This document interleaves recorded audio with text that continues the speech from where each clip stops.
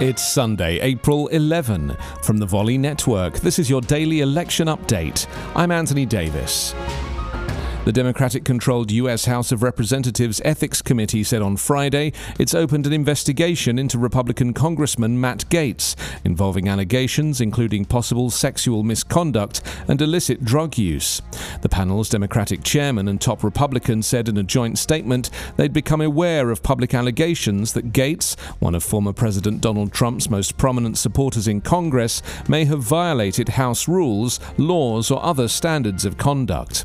Gaetz is being investigated by the U.S. Justice Department for possibly violating sex trafficking laws by paying travel expenses for a 17-year-old female with whom he was romantically involved, according to a U.S. law enforcement source who spoke on the condition of anonymity.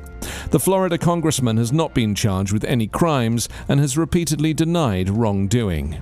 U.S. President Joe Biden asked Congress to sharply hike spending on climate change, cancer, and underperforming schools, but his first budget wish list on Friday drew howls of bipartisan concern over military spending.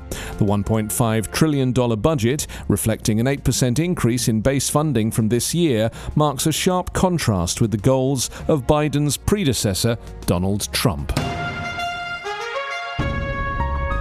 Your daily election update is part of the Volley Network. Find us online at electionupdatepodcast.com.